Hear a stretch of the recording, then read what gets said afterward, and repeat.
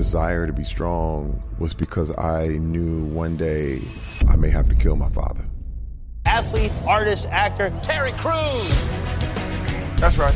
I always wanted to be a superhero. One of my earliest memories was my father knocking my mother out. She'd be nursing a black eye, and I would just dance in front of her, and she'd just start cracking up. In the middle of all that pain, I saw the ability to make her laugh. Pornography numbed my pain. I had this addiction for the longest time. How did it impact your marriage? She said I was different. I damaged my family. I damaged my wife. You got to own up to it. You have to do what's within your power to make things right. One thing that changed for me is I stopped competing with people, and I said, don't try to be the best, be the only. So without further ado, I'm Stephen Bartlett, and this is the Diary of a CEO USA edition. I hope nobody's listening, but if you are, then please keep this to yourself.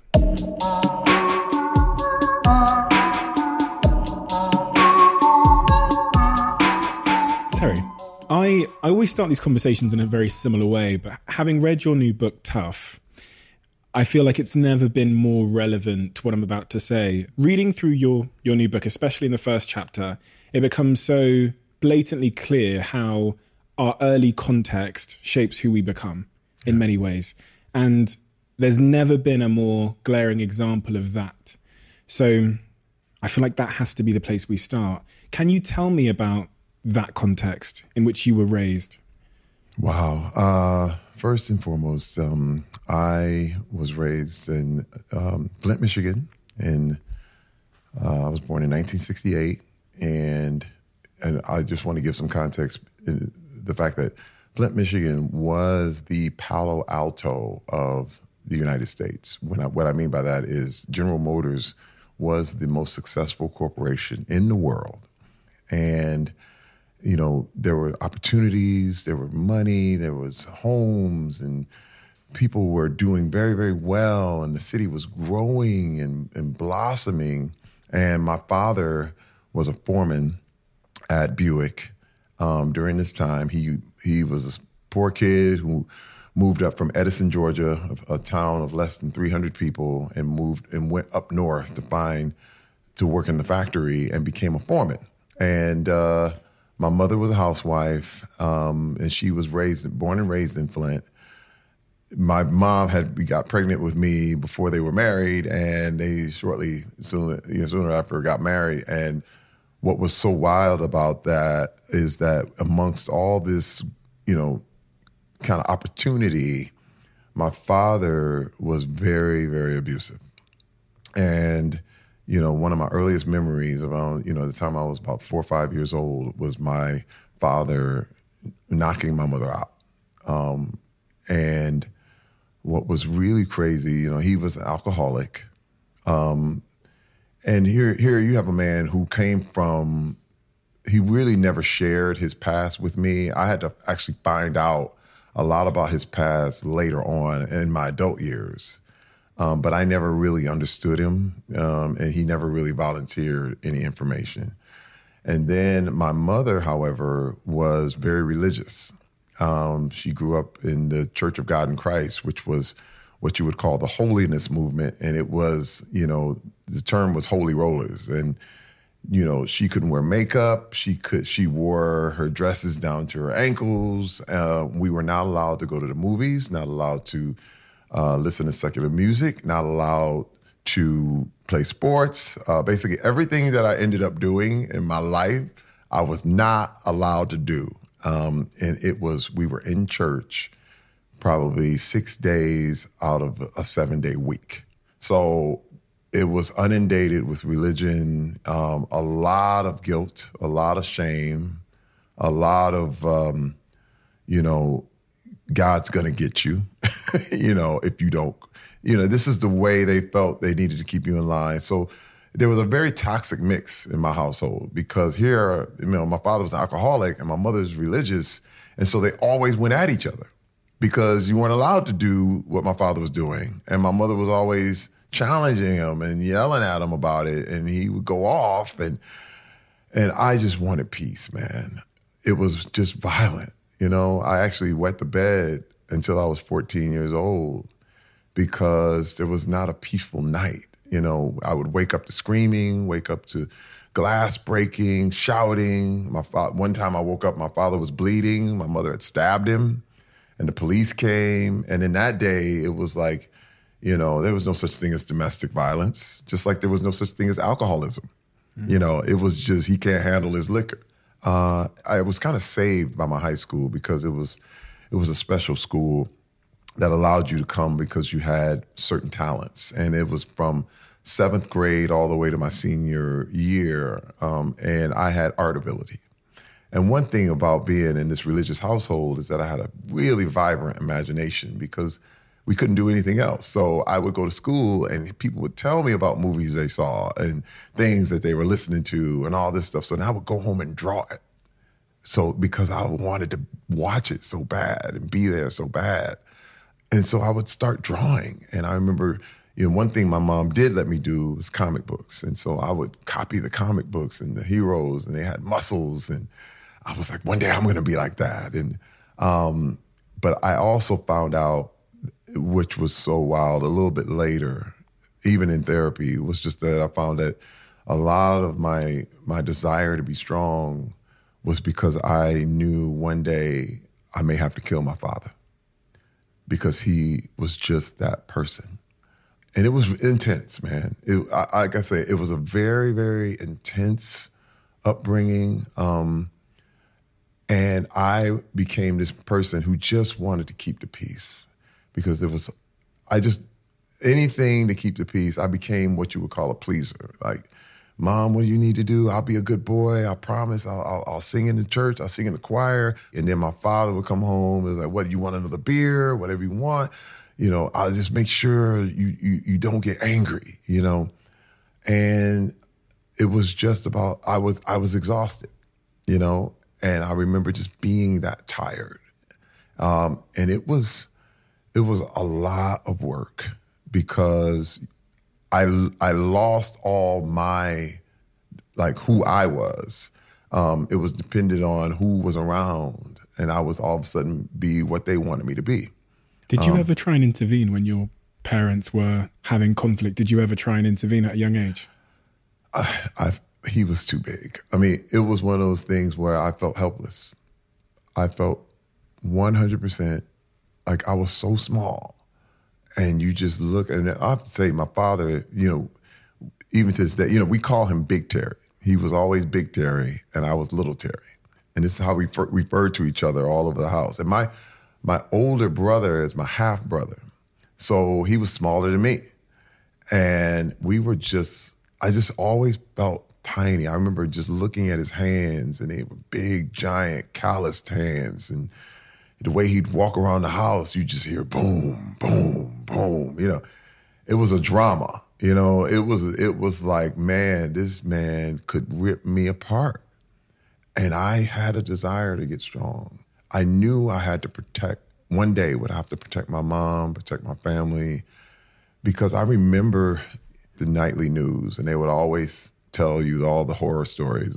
So-and-so kills his whole family, I was always look at the TV and I would say, I think my father could do that. I mean, this is not the thoughts a 7-year-old should be having. But I remember thinking, I wonder if he got mad enough, would he kill us all? And because the rage would just flip. And my father was two people. It was, he would be sober on his way to work, and then he would come home. And when that car pulled up, he would usually go to the bar first. And he was a different person. He was sad. He was crying. He was angry. He would be listening to old soul music on the record player. And this is one of my memories. I even put it in a book. Was just, I remember looking at him, and I looked at my father, and I really felt sorry for him. I just remember he'd coming home, and he's disheveled. He'd been drinking. And the pocket protector was all messed up. Shirt was all undone. He used to have short sleeve shirts with a tie, and the tie was off and everything. And he's just sitting there, and he's got a beer in his hand. And he would just be sitting there and he would just look so sad. And I walked over to him and I kissed him on the cheek. And he looked at me like I had an eye in the middle of my forehead. He looked at me with such disdain and contempt. And I said, I'll never do that again. It was like, oh, man. Oh, and I felt like he looked at me like it was the worst thing I could have ever done. And I said, okay, that's it. Like, we are clear. You and I, we're clear. I know never to cross that, cross that line ever again. I'll never forget that. I mean, even talking about it now, it shook me to my core because I expected love and, oh, man, that was my son. And it was disdain. He didn't know. He didn't know how to do it. And so that's what it was. And my whole young life, I knew I had to get out because I didn't want to be a part of this super hyper religious world. There were so many things I wanted to do. I had a lot of dreams. I had a lot of goals. And one thing what was crazy is that my mother loved entertainment. She loved it. We used to sit around and watch the Carol Burnett show together as a family every Saturday night. And I remember watching her laugh, like looking at what made her laugh, and she'd crack up at Carol Burnett. And I said, one day, that's me. Like, I'm going to make her laugh like that. So I would do things around the house. And I remember she'd be nursing a black eye that my father gave her. And she'd have like some frozen peas on her face. And I would just dance in front of her and she'd just start cracking up. And in the middle of all that pain, I saw the ability that I had to make her laugh during all that. And I said, this is a power. In the middle of this kind of pain, that she's literally in tears laughing at her son, Mm-hmm. And I said, okay, this is how I'm going to get by this. Again, the pleaser, just make everything better. This is going to cool everything out, right? And that was most of my existence as a little boy growing up in Flint, Michigan. That's the context. Did you ever find out where that pain you saw in your father originated from? I did. And you know what's crazy? I only found this out literally like a year ago, which is nuts. Because he would never answer me. There's so many things I never, ever, he never answered. I would ask, but no big deal, And I did a show with Henry Louis Gates called Finding Your Roots. And he went into my family's past. And I found out that my grandfather, he abandoned his family. So he abandoned my father. And my father had an older brother, a younger sister, and my grandmother had been abandoned by him. Now, I knew my grandmother, but again, you're talking about in Black culture in America, a lot of these things were just too painful to talk about. No one ever, you could ask, but you'd get a nod, go play, don't worry about it. And no one would talk. But he found out that my grandfather had abandoned the family and he had robbed a liquor store and was on a chain gang in Georgia, which is probably one of the most brutal punishments you could get at the time in America at the time. What's a chain gang? A chain gang is when they would make you build a highway. They would take prison populations, chain them together, and they would be the ones that would be clearing out forests, clearing out paths with stakes and shovels, and it'd be backbreaking work all day long in 100-degree heat. And he did that for about 2 years. But this was this was where the pain comes from. My uncle told me that they took the school bus to school and they had to pass the chain gang where his dad was and where they knew their dad was working. And this was so traumatic for them because they didn't want people to find out. They would visit him in jail, but it was off and on, and he would act like he didn't want to see him. It was really, really just painful. And he got out and he did a couple more things and ended up in jail again. And finally he died of epileptic seizure when my father was 17 years old. And you're talking about never really my father never felt wanted. Never felt he was his blood son, but it just was, and he, it was a pauper's grave. There's a headstone that's cracked right now. It's not even a headstone. It's kind of like just a block with his name on it, Edward Cruz. And it's broken in half. And I plan on putting a proper headstone on that sometime this year. But I started to understand. I started to understand that pain. And it drove my father to drink at a young age. And, one thing that we do as men is that we tend to numb ourselves, because this is a part of, you feel like you're being tough. You feel like you're being strong. Like, okay, I don't feel that pain. I can't show that pain. I can't. And drinking is a big, big way of numbing your pain. For me, it was pornography. Pornography numbed my pain. And like I still to this day, I've never been drunk. I've never been high. I don't do that. But pornography was something that took me out. When did that come into your life? Pornography? When was the first time? Oh man, I first discovered porn at about 9, 10 years old. I was over at my uncle's house and he had a chest full of pornography. And this is the thing, it's funny because people have said, well, there's nothing wrong with pornography, with adults and the whole thing. But the problem is that, you never find it as an adult. I don't know anybody who found pornography as an adult. You always find it as a child. It's everywhere. And it's funny because I've been told, hey, man, just mind your business. It's all good. Keep to yourself. That's your issue. But porn never keeps itself to itself. I get texts today. I get texts now. People texting me. It's something like fishing, and they text you porn and text you hot girls in your area now. And you're like, I didn't ask for this.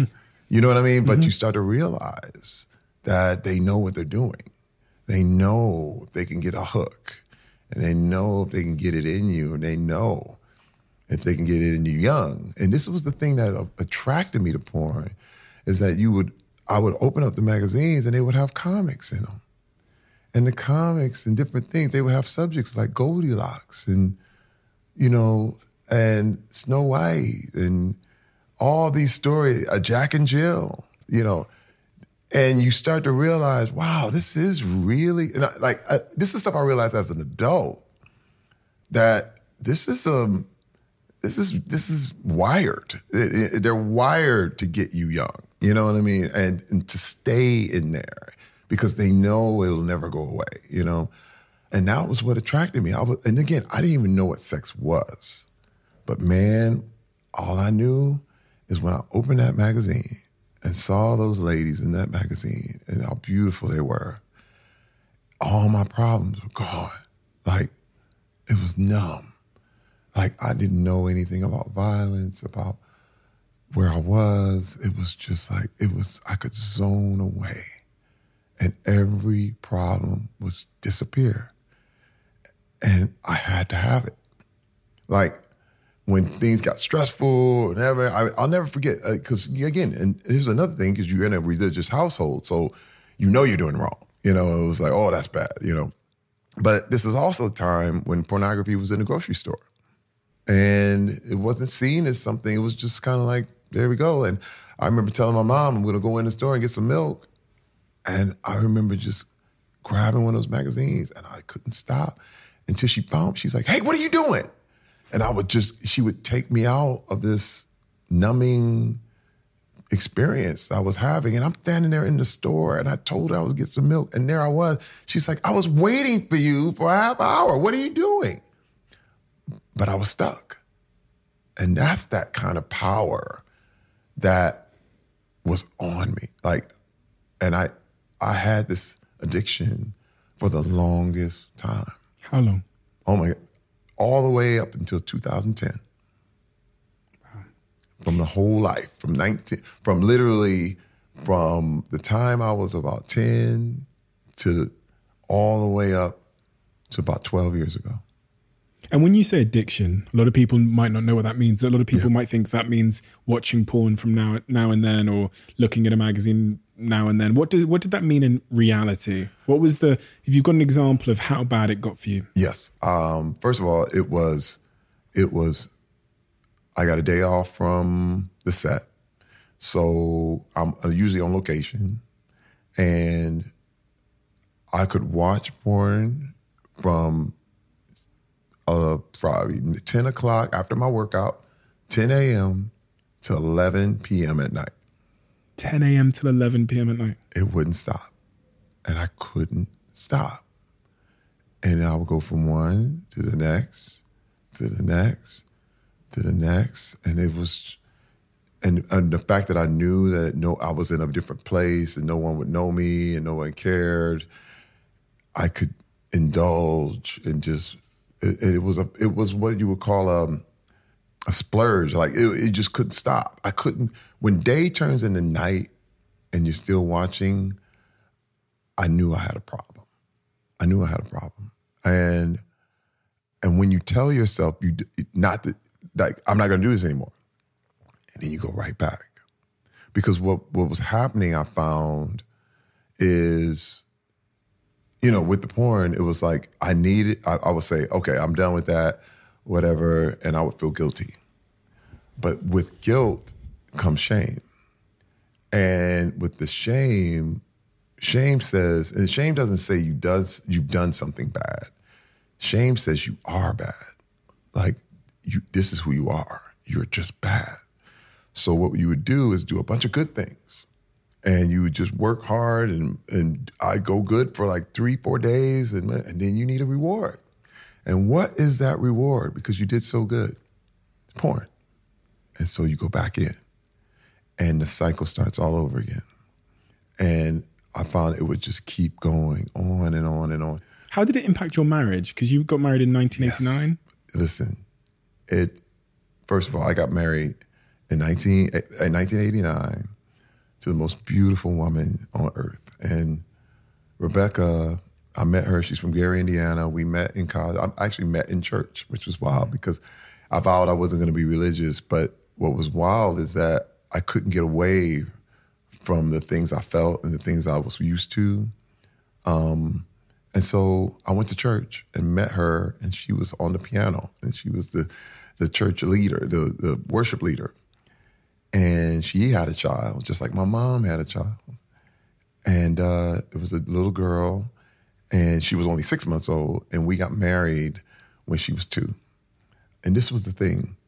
I thought that once I got married, the porn would go away. I said, man, I got a real woman now. Oh, I don't have to tell her about anything. We just gonna, it was a phase. I'm gonna be out of it. It's gonna be great. And then the first argument, well, do you feel like it? No, I don't feel like it tonight. Okay, I'll be right back. Oh, the first sexual conflict. Right. I'm going out to get pornography. And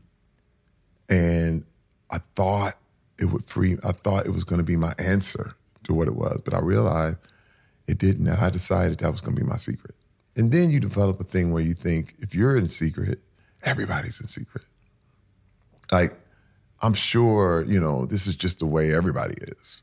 It wasn't until I got into therapy that I realized, I said, no, not everybody's like that, Terry. I was like, wait, what do you mean? Like, you don't do that? It was a surprise to me. But it was no different than any other thing that would numb you, be it alcohol, be it drugs. And this is the thing too, what I learned, what I thought was awesome was the 12-step program. 12 steps, it was really established by Alcoholics Anonymous, but it works for basically a lot of different addictions. I mean, and starting with the Serenity Prayer, which is, God help me accept the things that I cannot change, and the courage to change the things I can, and the wisdom to know the difference. Well, the thing is that what I had got backward in my whole life was that I was trying to change things I couldn't change at all. And the things that I could, I felt I was powerless. So if you have those things backwards, it's not wisdom, And what was so unbelievable to me, I just remember, because the wake-up call of all wake-up calls was what we call D-Day around our house. And it was February 2010. And my wife was basically, over the years, she was always suspicious. But what had happened is 10 years earlier, basically in 2000, I had went to a massage parlor and got a hand job and cheated on her. And man, I vowed that I would never tell a soul. Like, I was so hurt. I couldn't believe I did that. Like, you think I can only do this and that, it's going to stop here. But it just fueled the want for more. And I actually crossed the line. And when I crossed that line, I couldn't believe I did that. And I said, I'm going to go to my grave with this. I said, no one's ever going to know. And that's just the way it's going to be. Well, years go by. But my wife was always suspicious. Like, what's up with you, Terry? And I'm like, I'm good. And I remember starting arguments so she would stop talking. Because what happens is one lie turns into 2, turns into 100. And over 10 years, you start to forget which lie you told. Things start to conflate and mixing up. And the pornography never stopped. It would be at a lull, but I'd go like a month and be like, oh, wow, I'm good. And then, and man, it all culminated. I'll never forget. February 2010, she was like, what is it I don't know about you, Terry Crews? There's something I don't know. I can't. Man, it broke me. Because we were on the phone, literally. I was in New York, she was in California, and I was working on a project. And now, this is another thing I want to say. I was very successful. Very successful. You talking rich, making money, famous, popular. Everybody loved Terry Crews. It was like, wow, Mr. White Chicks, Mr. This, it was phenomenal. Money was rolling in. We were doing well. And I'm like, what she have to complain about? It's a good life, And the question I would ask her, and I would literally ask myself, was like, why doesn't she believe me? When the question I should have been asking is, why am I lying? It's two different, it's the context the same, two different views, And I had blamed her for not believing me. That's how deep it goes. And I'm going to tell you, success is the warmest place to hide. Because no one's going to call you on your shit. Nobody's going to say, hey, maybe you should. You get a lot of sycophants. You get a lot of people telling you, you're right. I had tons of people like, man, you good. In comparison to everybody else, oh my God, you never hit your wife. You bring the money home. You do all this stuff. But I was not real. I was a lie. I was living a lie. And when I told my wife, I heard this gasp on the other end, and I was like, oh boy, I think it's over. And she said, I'm done. She said, I don't know who you are. I have no idea. Because see, to me, it happened 10 years ago. But to her, it happened today. You are always one decision away from taking your business to the next level.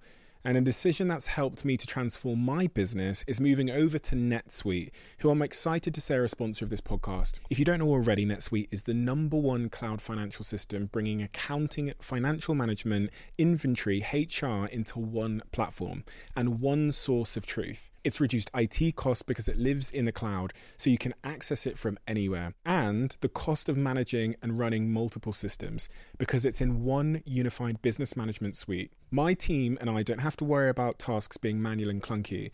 And it means that I can be more efficient and to focus on more important things like bringing you the best episodes and guests on this show. So I become one of the 37,000 companies that have already made the move over to NetSuite. NetSuite has extended its one-of-a-kind flexible financing program for a few more weeks. So head to netsuite.com/Bartlett for a free product tour. Back to the episode.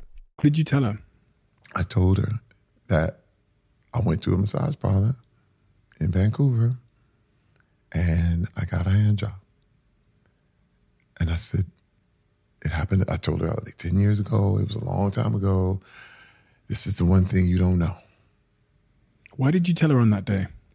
Because she's always asked me. Like, this wasn't the first time. You know, it was a course of like, you doing something. I was like, I'm not doing anything. What are you doing? Like, leave me alone. I'm not like I said, why won't you believe me? But it became to a point where we were on the phone for so long and she wouldn't let it go. A little bit, it was like she wore me down to the point of, you know, like, here. And let me tell you the shocking thing about me telling her that revelation. She was like, I'm gone. That's it. I'm out. And I was like, fine, leave. Great. Thank you. Now we know. Because I was still blaming her. I was like, so you're not going to stick with me? Cool. You know what? I'm Terry Crews. I'm like, I'll get another one just like that. First of all, Hollywood does not care if you lose your family. In fact, I'll get 3 more movies. They're like, hey, man, you ain't have to go home. Just go right this one set to the next. I said, since when has Hollywood cared if you lost your family? Since when has that been a career breaker? Never. In fact, you get a divorce, that's just par for the course. And I was like, cool, you can't handle it. And I had all kinds of excuses where, you don't understand my upbringing. I got a high sex drive. This fame. You look at all the women I could be having. None of that stuff worked, man. And all of a sudden, and she left. I remember her hanging up the phone and said, don't come home. I said, I'm not. And then there I was by myself. I remember in this hotel room. And I was with my little thing like, there it is. It's over. And then a little voice was like, maybe it's me. I was like, who is that? I was like, no. First of all, I just gave you the rundown on all the excuses on why I had to do what I had to do because that's what I needed and whoop. It's you, Terry. She's got nothing to do with this. And man, it was like cracking an egg and I was trying to seal it. But the goop was going all over the place and I'm like, I'm trying to put an egg back together. And I can't do it. And I went, damn it. It is me. It is me. Like, I lied. Like, I was lying the whole time. And what I presented to my wife was an image. And she was married to that. But she wasn't married to the real Terry Crews. She was married to the picture. She didn't know. And let me tell you, man, one thing I learned, which is so important and incredible, after all this, and once me and my wife rebuilt our marriage, like literally from the ground up, I learned that intimacy is the only thing I'm looking for. And when I say that, intimacy really means that someone knows you, all your stuff, everything about you, good and bad, and loves you anyway. That's all every man is looking for. First of all, your mama does that. Your mama knows everything. And she loves you anyway. That's That's why your love for your mother will never dissipate. A good mom. A good mom is always somebody that you put on a pedestal. Why don't men invite or allow that level of intimacy? Well, first of all, it requires vulnerability. It requires you. You can't get intimacy without vulnerability. It's impossible because you're going to have to tell your stuff. And imagine the problem. Because if you can't tell, you'll never find intimacy. So, but that's the only thing you're looking for. So what happens is you get sex. Sex and love is two different things. Lots of sex. And it's always unfulfilling because you're not getting what you need. You know what it's like? Drinking salt water. You drink salt water, tastes good, feels like you're getting hydrated, but you're slowly but surely dehydrating yourself. There's this almost apparent paradox between when you're a man, you think that masculinity is the opposite of vulnerability, right? Right. And you think masculinity is attractive. And also in your case, it can be our self-defense. Exactly. Through the hardest of times. So the thing that ends up was our self-defense and helped us to survive ends up being the thing that stops us from being able to thrive, right? Isn't it wild? Isn't that wild? And that, like, at some point, I see it on this podcast. The example I give is Patrice Evra, who was the famous Manchester United football player, champion. He won all the titles. Tough guy, right? Grew up on the streets of France where there was gangs and he was sexually abused, and he was in a household where his brother had an overdose, and he was around that environment, and he built this like tough exterior to help him get through that. Yeah. But then he gets into his later life and has kids, and he's cold with his kids and he's cold with his partner. And then one day his wife's nagging him and saying, "What's wrong with you? What's wrong with you?" And he cracks. And at 40 odd years old or whatever, he was at the time, he, for the first time ever, tells someone he was sexually abused by his headmaster, and about all that pain that he'd been, he'd held behind that shield of his masculinity. And until then, he describes the same thing. Until then, he wasn't able to have a real intimate relationship with anybody. Right. And right. I think it's interesting because so many men listening to this, and I was definitely one of them, would have used masculinity, or what we think masculinity is, as a way to survive and to fit in and to get through. And then it gets in our way later. Well, I mean, everything works until it doesn't. Drugs work until they don't. My pornography addiction worked until it didn't. Did you tell her about that? Yes. I told her everything.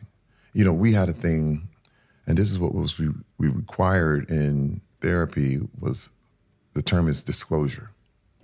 And you have to answer every question she has, truthfully and honestly. And I'm going to tell you, man, it was like shooting her. It was like shooting her. What was wild, I remember in the NFL, that I look back on and I thought were, moments of camaraderie, but it was really disturbingly twisted. And that, we would land a plane, you go to the strip club, and all the guys be, you feel like, okay, they're like, man, we're going to the club, we're going to Magic City, Atlanta, we're doing it. And you're like, okay, we're going down there. And you go into the club, and all of a sudden there's girls out there and they're doing a thing. And then all of a sudden one of the girls will come off the stage, and then they want to talk to the players. And it's like, hey, how you doing? I got my kids and I'm doing it. And it's like, stop. You're ruining it. Because she's talking kids, she's talking life, she's talking stuff. The problem was she was becoming a human being before our eyes. Just get back up on the stage and be a doll, be a picture. Because pictures don't talk back. You know what I mean? Like humans do. But you be a mannequin, and we can manipulate you any way we want, but don't talk, because you're ruining it. And when I say, I've said this before, and a lot of people got on me, but there was a thing where we didn't really think women were as human as men were. That's a horrible thought. But it was everything that I was taught. In my culture, it was like, hey, man, when you got to understand, growing up in Flint, in the hood, the whole thing was like, hey, man, you better tell your girl something. You better get her in line. And you owned your family. Not like you served them, you owned them. You owned your girl or girls. You know, the pimp mentality was praised. Like, oh, what's up, pimp? Oh, that's my pimp right there. I mean, these are fathers to kids. One of my best friends, you know, his dad took him to a prostitute just to make sure he wasn't gay. Huh? You're talking about severely abusive behavior. And this is another thing. I even bring it up in the book. You know, this was another thing, even amongst the women. You know, my mother, there was one time, my mother felt like she owned us. And I remember she called me in the room and she said, you got hair down there? I was like, what? Hair down there? She As said, in yeah. pubic hair? She said, she said, you have hair down there. I said, down where? What are you talking about? There. And she points at my private. I'm like, yeah, I guess. And she said, pull it down. Let me see. Pull your pants down. What? Pull your pants down. Let me see. Man, I'll never forget it. You know, pull them down. I'm looking out the window. I'm just like trying to be somewhere, anywhere other than here. But it was that extreme religious control vibe where it was like, I control you to the point where I can just make you pull your pants down, inspect you. And listen, I don't think it wasn't sexual in nature, but it was definitely abusive in nature. And it was to let me know that I run this. And I remember pulling my pants up and trying to forget it for years. And I confronted my mother about it. I remember when I was grown and again, already successful, but I had already went through D-Day with my wife and going through therapy. And I called my mother. I said, do you remember when you made me do that? She said, do what? I said, Ma, remember? She said, I didn't do that. I said, Ma, you did that. And she denied it. And then my sister came in and was like, why are you trying to break up the family? You trying to do all this stuff? And I was like, I didn't make this up. And she said, well, if it did happen, I was young and stupid, and you know, and she just tried to excuse it and this thing because it's too painful. It's too painful. No one wants to know they hurt their kids. But it happened. And it was part of me getting through every little bit. And see, I called the book tough because, remember I brought up the fact that, you know, the courage to control the things you can. You can. There's a lot you can control about yourself. See, I was literally helpless. To do, like, whichever way the wind blew, Terry Crews was going. What else can I do? This is another thing where you could bait me into anything. I could, you know, another thing here in my culture was that, you know, if somebody called you nigga, you knock them out. No matter what. No questions asked. Don't even hesitate. You supposed to, and they would tell you, hey man, anybody call you nigga, knock them out. Well, the thing is, though, is that usually when you do that, you go to jail. You can't prove somebody called you a nigga unless it's recorded and it's like your word against, but if somebody's laying on the ground, you just assaulted somebody. It's no different than if you go to a football game and somebody does a cheap shot and you hit them back, who gets ejected? The jail is full of black men who were baited by a word and had to follow the rules. We got to follow the rules, right? So anybody call you nigga, you get knocked out. But here's the point, and here's the thing that changed for me, and this is where I learned what I could control. There are no niggas. There's no such thing. You might as well call somebody a leprechaun. There's no such thing as a nigger. said, holy cow. I can get mad about someone calling me something I'm not. Like, the thing I like to say is Bill Gates. If you call him broke, he just look at you and go in his helicopter and fly away. You know what I mean? He wouldn't even be threatened by that. But here's the thing. If you really do think you're a nigga, that's when it affects you. That's when you want to fight. And I said, but I'm not a nigga. And I realized that there was so much I could let wash off because I examined it and I put it to the test. But you got to be tough to do that. When you look back on that period, what was your lowest moment? Mm-hmm.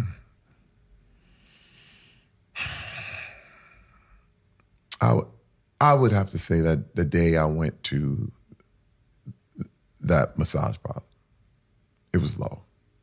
I write about it in the book. I just think, and I describe it in detail just because I never thought I would do something like that on my wife. Like, how did I end up here? You know, you just look around like, what in the world?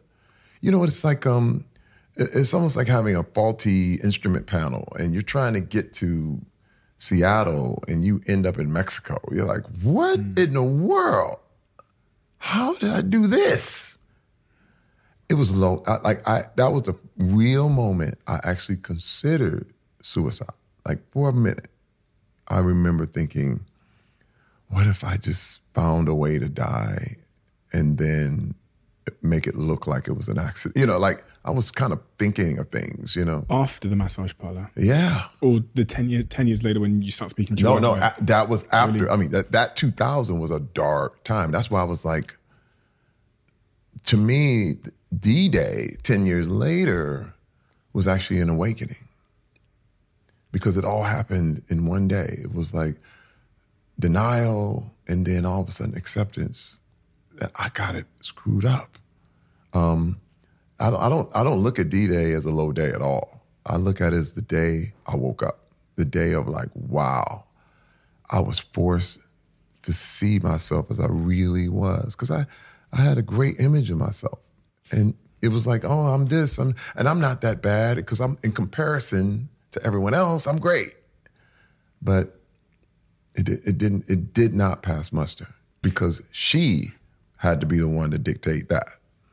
One of the other symptoms of being tough is introduced in the prologue section of the book where you talk about the day where you get in an altercation and there's extreme violence. I mean, violence shows up there, but you also see it throughout your story. And the other key moment that really stayed in my mind, and it was a very graphic scene, is when I believe you're on the way to dinner with your wife and you get a phone call saying that Big Terry, your father, has punched your mother again and her tooth has turned in her mouth.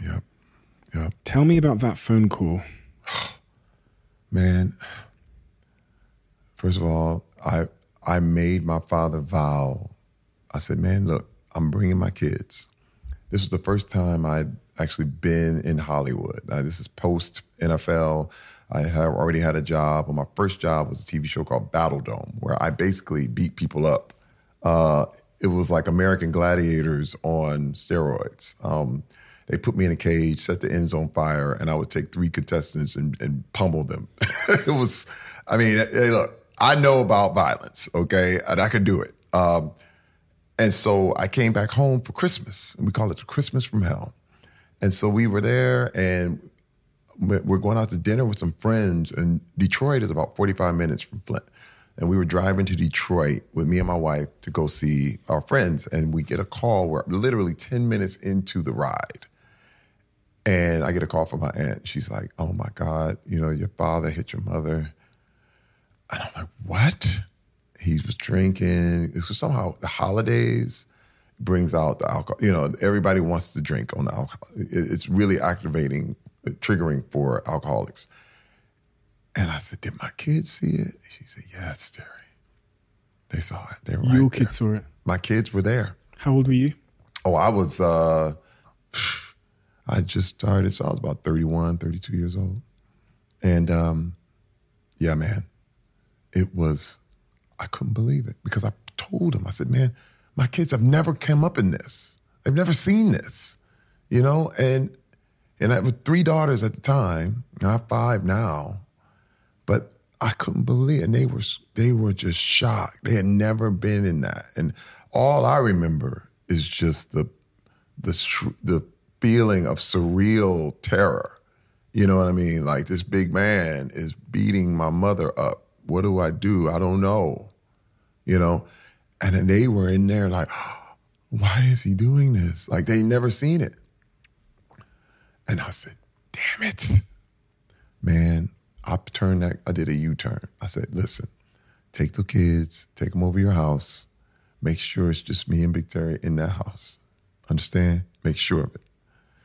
She got the kids out, the whole thing. Dude, I roll up in that house. I said, hey, man, didn't I tell you? He said, oh, man, shut up, man. Get out of my face. Pow! Hit him dead in his mouth. And there it was. I was like, man, all those times you beat my mother up, all those times I was running around 5 years old, scared, couldn't do nothing, froze up. I'm bigger than your ass now, huh? How you like that? Pow! Pow! He's screaming at me to stop. He's bleeding. He's screaming, and I'm just wailing on him, man. And I'm like, no, how you like that? This is how she felt. And you're crying while you're doing this. I beat his ass, and I'm in tears. But listen to me, man. It was nothing. It was empty. Like, nothing. I thought, there it is. I got revenge. Revenge is complete. And it was hollow. It was like an empty box. It's like a big box with a giant bow on it. What now? I was like, you just beat up your dad. Big deal. It didn't settle the score. Didn't change him. Didn't fix my mother's tooth. Didn't do anything. My mother moved right back in. I was like, what the hell? And so I didn't come back home for 10 years after that. I was like, I remember just being shocked. Like, this was supposed to be so good. This was supposed to be so sweet. It was nothing. It didn't work. And, you know, one thing I discovered, even in writing this book, was that you can either have success or revenge, but you can't have both.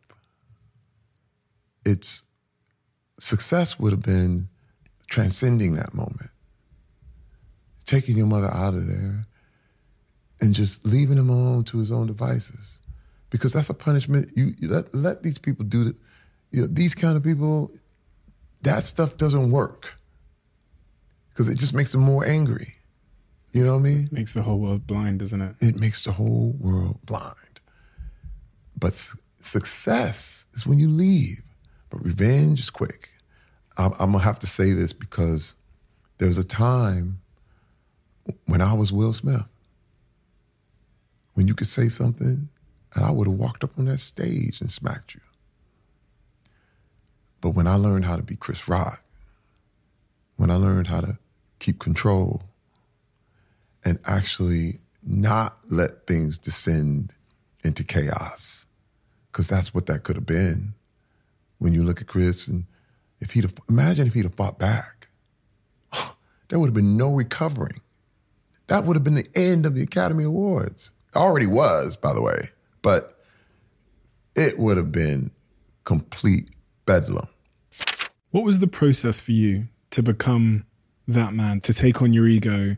And I remember reading about the moment when you were on holiday and your daughter spills her drink, and yes. And you would have reacted with... It was actually my son. It was my son. Was your son? Yeah. Spills his drink, and you would have normally reacted with anger or being mad at that moment, but your wife actually noticed that you didn't, and she said to you, you've actually changed.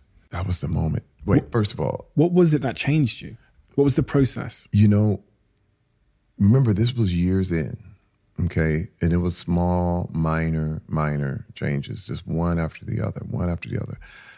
It was a process of constantly examining. You got to understand, like, there was a moment where I would walk outside and it would look different. Like, oh, Like the sun would look different, and it was weird. I'll never forget coming out of therapy, and this guy was like, they were like, Terry, you have to learn how to tell people no, because I was a pleaser.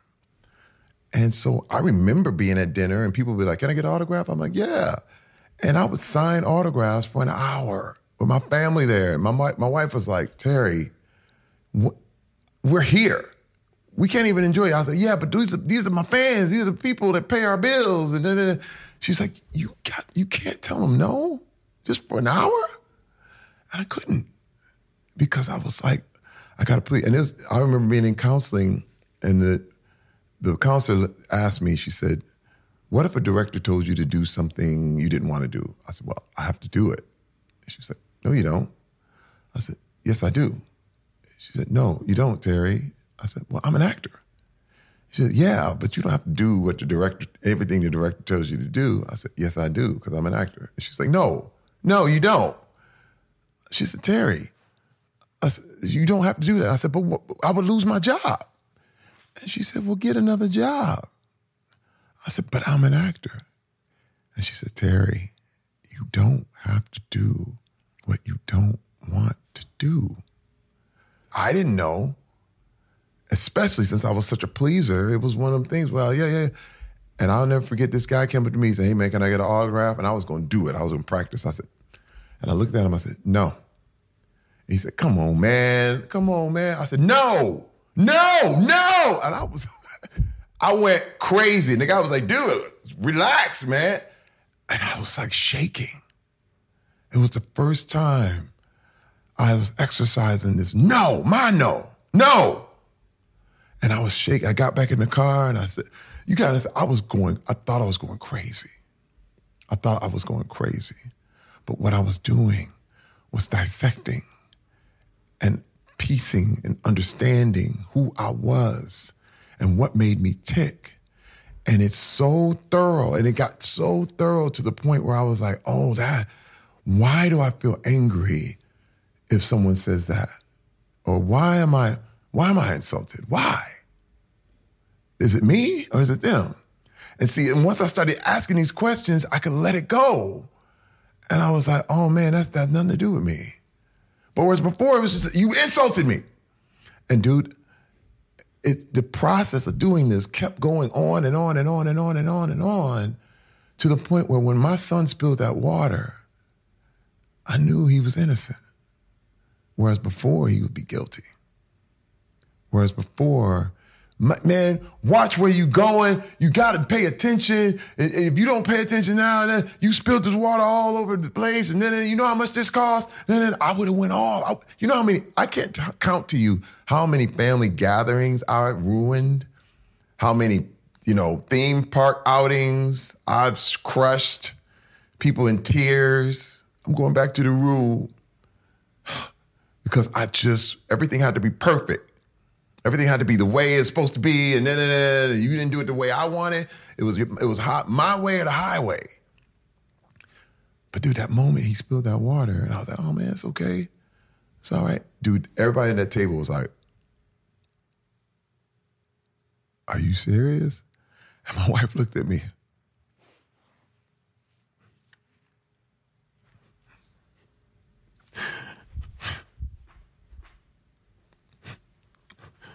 She looked at me. She said I was different.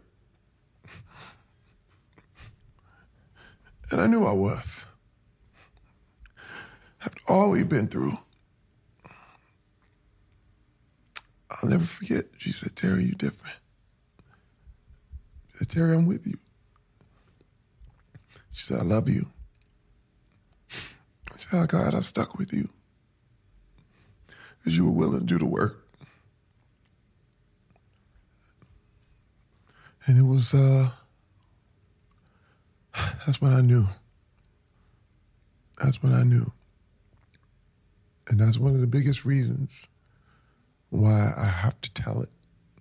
Simply because I don't want people to feel like they're alone. I don't want men to feel like they're alone. I don't want men to feel like it's just them and they don't know any way out and the whole thing. I said, I have to be vulnerable. I have to share this part so that you know how far I came. You know, I have no interest in showing that image anymore. I have no idea. Like I said, I told you earlier, I've moved from fiction to nonfiction. Why did that mean so much to you when she said that? Wow. Because I knew I wanted to make it right. It's not enough to say you're sorry. It's just not enough. It's like, it's not enough to hit people with your car and go, my bad, and pull off. But you have to understand, in the world today, you said my bad, I said I'm sorry, bye, and you leave people broken. You just hit somebody with your car, and you pull off and be like, my bad, and yell it out. It's not enough. Not enough. I damaged my family. I damaged my wife. And that's when I knew when the person I hit can come back and tell me they love me and they hug me. And they know that I was truly sorry. That's the forgiveness I always wanted. That's what I wanted. And you have to make amends. You have to do what's within your power to make things right. And again, a lot has been said for just, yeah, I said I'm sorry and the whole thing, but man, it's just never enough. You have to do the work and you have to pay the price. Like, you have to stay by whoever you hit. You got to wait till the ambulance comes. You got to wait till the police comes. You got to fill out the police report. You got to own up to it. And that's what I did. What do you think your life would be like if you hadn't looked yourself in the mirror and started to own up to and confront that? I don't believe I'd be here today. I really don't. My temper, I would have went off on somebody. I honestly can't say. I know I wouldn't be married. I probably, you know, the vision is, you know, Hollywood and relationship to relationship, just trying to find somebody that would stick with me long enough for the pictures. It's not love, man. You know, this whole thing, it's wild because unless somebody knows who you are and really, really is willing to love you, you know, Hollywood doesn't do that. It doesn't operate like that. In fact, what's so crazy about Hollywood is that they'll make movies about love. Like, the main star will be like, the star will be talking about, oh my God, you know, they'll be like, this great movie that was all about this love relationship, and he's a rapist. That's this town. You know what I mean? And it's wild, but it's real. I mean, it don't make no. It's the same thing that happened to me when my own agent assaulted me, and I went to the head of the motion picture department, and I was like, "Hey, man," I said, "This dude, you can't molest the clients." And the guy looked at me and said, "He's a partner." Yeah, he can. Your agent at a party, well documented, yes, came up to you and started groping. He grabbed my privates. He grabbed my dick, basically. And I'm like, yo! Look, I don't know what he was on, because he wasn't drunk, but he was on something, okay? I don't know what it was. I have no idea, but he was not acting himself. He was licking his tongue out and acting all funny and weird. It's like he was tweaking this nervous, weird energy, like somebody had a Molly or something crazy. He was not there, okay? And I was just like, man, he was looking at me like, oh my God, like, I don't know what was, and his wife was there, and my wife was there. And again, it was really weird because here we are in this really, you know, Hollywood party, hot famous people everywhere.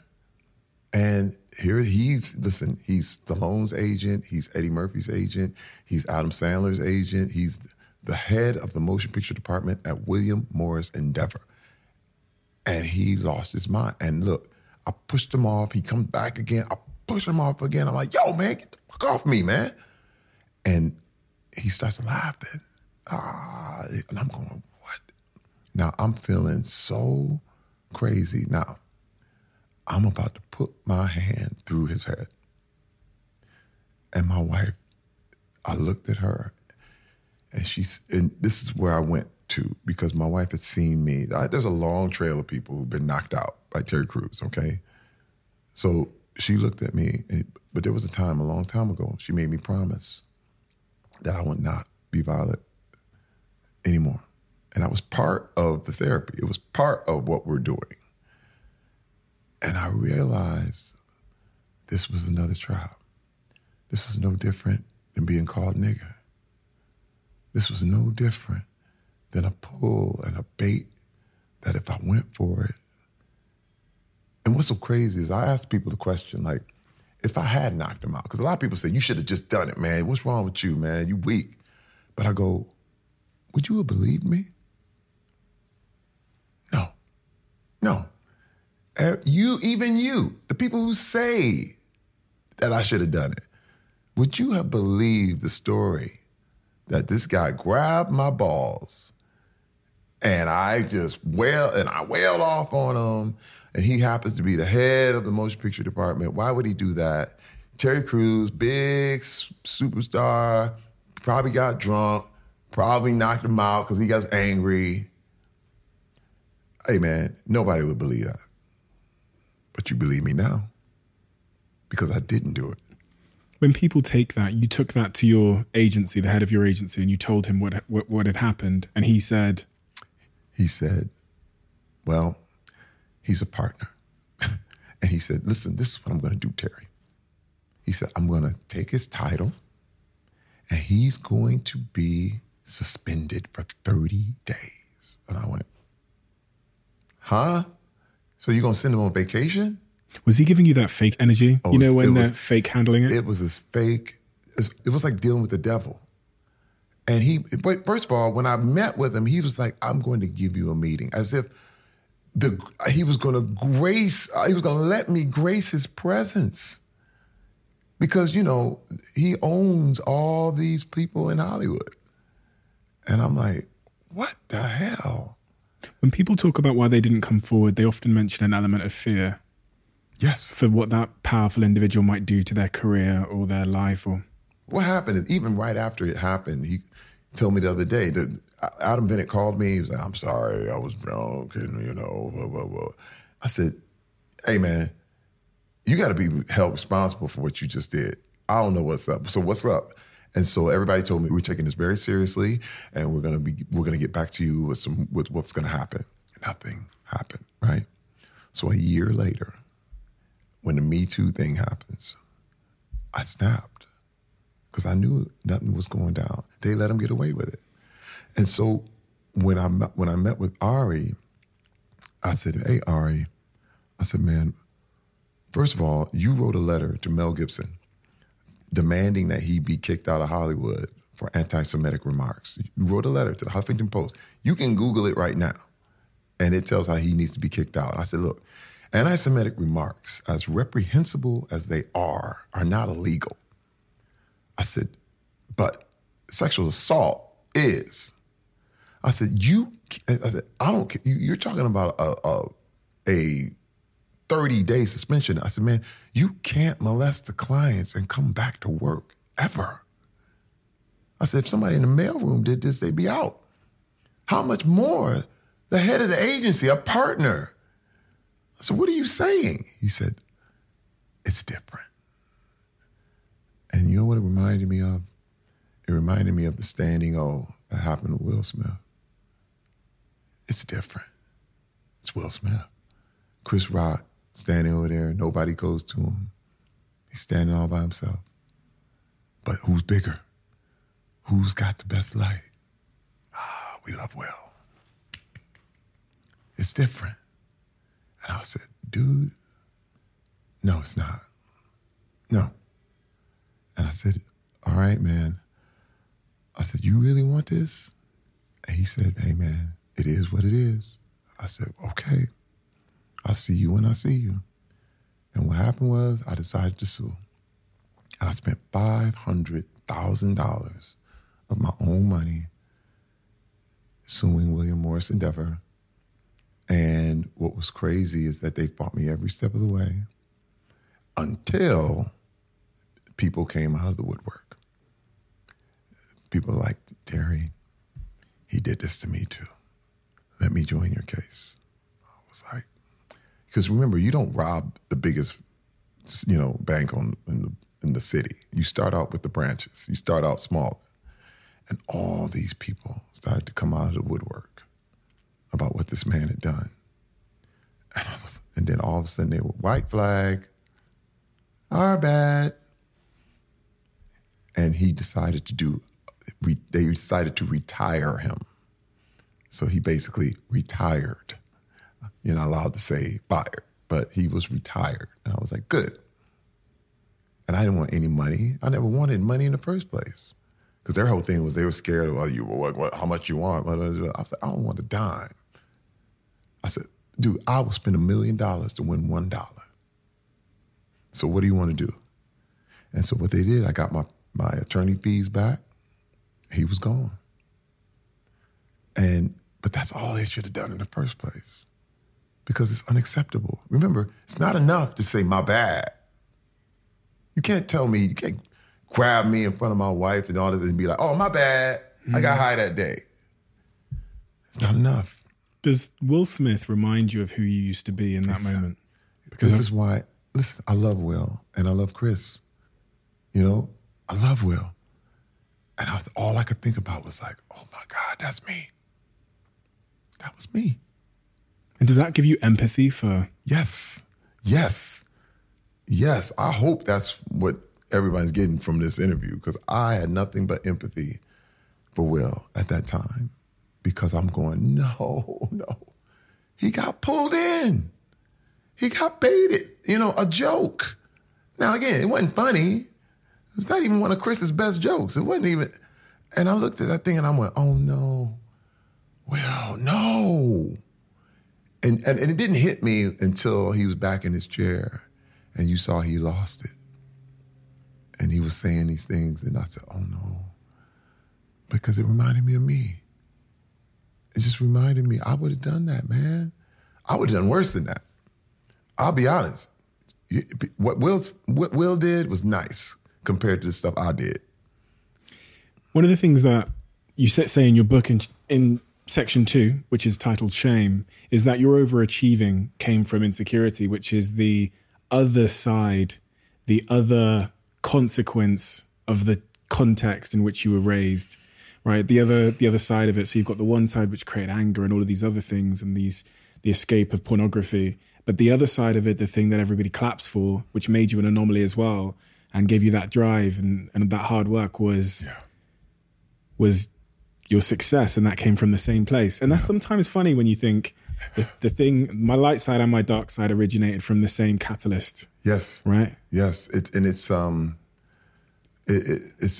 of wild because these things, you get a lot done when you are running off shame or even revenge, these kind of things. You get a lot done. Like, this energizes, like, okay, I got to prove that I'm this. I got to prove. And again, it's typically, I've seen women do it too, but I would say for men, it's a typical move where we feel bad, but then you have to find a way to feel good about yourself. You know what I mean? Mm-hmm. And you have to find something to feel good about, so you immerse yourself in work. Is that what you did? I did. Oh, definitely. Were you like obsessed, a workaholic? Obsessed. Oh my God. I mean, hey man, you talking about, I'm the kind of guy who would work out until you passed out. Like work out till every muscle in my body cramped up. Because I'm trying to figure out, you were an NFL player, it didn't go great for you there. Right. And then you arrive in LA and without acting training, like extensive acting training, without coming from Hollywood. In your 30s, you managed to build this career and become a really successful actor. You spent the first 2 years in LA, pretty broke, working jobs. Security. Jobs people want to work. But then you rise from that point to become this tremendously successful actor in a completely different field at a time in life where people would consider pretty late to get into acting in your 30s. And I'm looking at that thinking, what was it about Terry that made him successful in that discipline where that's not where he came from? He came from the NFL. He came from art school. Right. But I have to say, it was the only thing I could feel good about myself for. You know what I mean? Like, it was one of those things where all my self-worth came from it. That's why when she said, what if a director did something you didn't want you to do? I said, I have to do it. Because everything, I was wrapped up in their opinion of me. You see what I mean? So you go farther than that. You do that. You go. It was people going around the block once. I go around the block 4 times. So I remember even being on security. We would stand for 12 hours straight, And so I remember just being this person who, they were like, we can break you for lunch, but I would bring my own lunch and have it stand right there, right next to me, and I would jog in place. You would jog in place? Oh, yeah. I mean, I was going to get the workout in, and I said, I'm never going to let my body get down. Because see, remember, like, Mom, I'm going to be the best kid. I'm going to be the best kid in the church that you ever seen because of the pleaser thing and the whole thing. And then the shame would make you bad again. And always knowing and feeling in your heart that at your core, you're bad. So you must never get there. In fact, do so much, you never be alone. You know what I mean? Do so much that you don't have to face yourself. Because then things start to fall out. Then things start to fall apart. So, I had like 3 jobs at the same time. There were times I would sleep on 4 hours and I would get up and do the security job. Then I would go to my bouncing gig and then I would do 2 or 3. I would try to get another gig on the other side. And then even as an actor, it was actually illegal. I was doing 3 movies at the same time one time. You can't do that. But I didn't tell anybody. But I was that focused. I was like, man, I'm here. And I can show them. I can be beyond. And see, for me, it was like, you have to understand, the NFL, for me, it was not about catching ability, throwing ability. It was my ability to take tremendous amounts of pain. That was a skill in the NFL. I could take a lot of pain. I could endure a lot. And so I was like, I'm just going to be unstoppable. When you start doing the work with the therapist and you start unpacking a lot of this stuff, how does this change your relationship with work? Oh, it became where, hey man, you're good because you're you. And then the default, because this is another thing and one thing our therapist would really highlight for me was, have you ever seen a child is not bad? And it hit me that if that was our state, then children would be evil. All children would be evil. But no, all children are good. And it's programmable. And so what I did, I put a picture of myself on my desktop in my computer, and then I had even printed it out, put it in a little frame, and it was me at 6 years old, like my little 2 teeth missing. And I was like, that's you, man. I get choked up looking at it because it's like, even I think about it, I'm like, that's still you. That good little boy. What would you tell him if he was sitting right next to you? If he was sitting right next to you, what would you tell him? You would hug him. The little boy who kissed his dad and got shunned out the room, you would be like, man, it's okay. I love you, man. You're a good boy. I'm the same person. I'm still him. I'm still him. I got in touch with that dude. And I said, that's who I am. And that got rid of the shame. Now, guilt is good. Guilt says you did something wrong and you need to fix it. But the shame ain't working. You ain't got nothing to be ashamed about. Nothing. You know, it's funny because there people I remember being in high school and you do something dumb and fart by mistake. And they're like, I don't fart. People would literally say that, man. I never farted ever. And you're like, oh, man, you don't fart? Oh, man, am I the only one? And I started to realize, man, that shame stuff is manipulative. It's people use that stuff. I never did that. And now all they're doing is trying to one-up you. And I realized, man, just be you. You know what? One thing that changed for me is I stopped competing with people. And I said, don't try to be the best. Be the only. Be the only. There's only one Terry Crews. If you want Terry Crews, you got to get Terry Crews. You know, you see in scripts, they're like Terry Crews type. You know, I don't know. I love everybody. I love The Rock. I love Kevin Hart. I love all these other guys. But I'm Terry Crews. You never be like me. And I'll never be like them. I'm the only. And by being the only, you are the best. That's it. And I went, oh my God. Like that was watershed. So much pressure off. You see what I'm saying? It's like, whoa. Now I'm working because I like it. I'm not working because I got to prove it and keep up with all of that.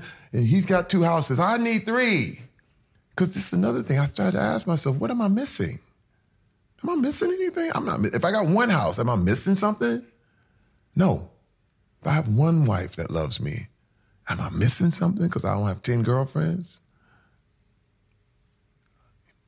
I'm telling you, it's powerful. Terry, thank you. Thank you, sir.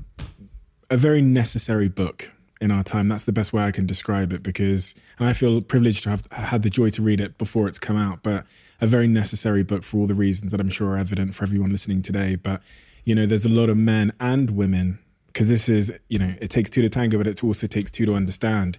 There's a lot of men and women suffering from the consequences of the things that cause the insidious, toxic, corruptive behavior you see in people, in men today. Yeah. And your book tackles that head on in the most vulnerable, honest, important way. And the only way, to be honest.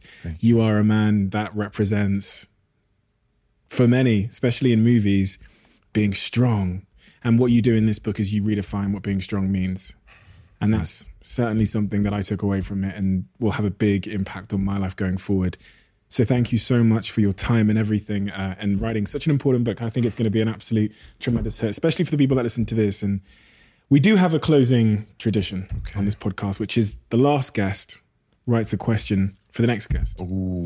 So in a weird way, they will have a conversation with each other. Okay. And I don't get to read it until I open this book. So what is your mood right now?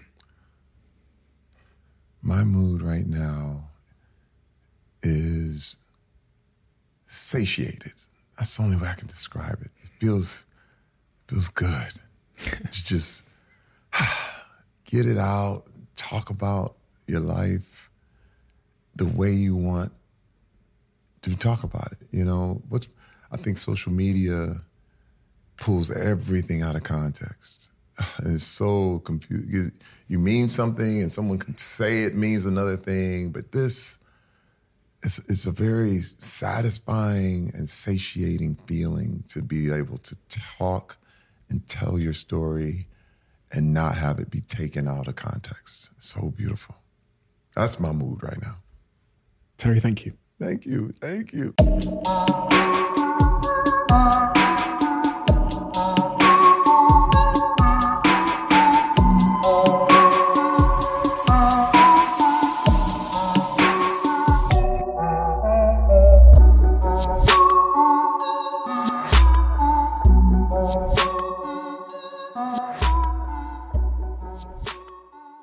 You are always one decision away from taking your business to the next level. And a decision that's helped me to transform my business is moving over to NetSuite, who I'm excited to say are a sponsor of this podcast. If you don't know already, NetSuite is the #1 cloud financial system, bringing accounting, financial management, inventory, HR into one platform and one source of truth. It's reduced IT costs because it lives in the cloud, so you can access it from anywhere. And the cost of managing and running multiple systems because it's in one unified business management suite. My team and I don't have to worry about tasks being manual and clunky. And it means that I can be more efficient and to focus on more important things like bringing you the best episodes and guests on this show. So I become one of the 37,000 companies that have already made the move over to NetSuite. NetSuite has extended its one-of-a-kind flexible financing program for a few more weeks. So head to netsuite.com/Bartlett for a free product tour. Back to the episode.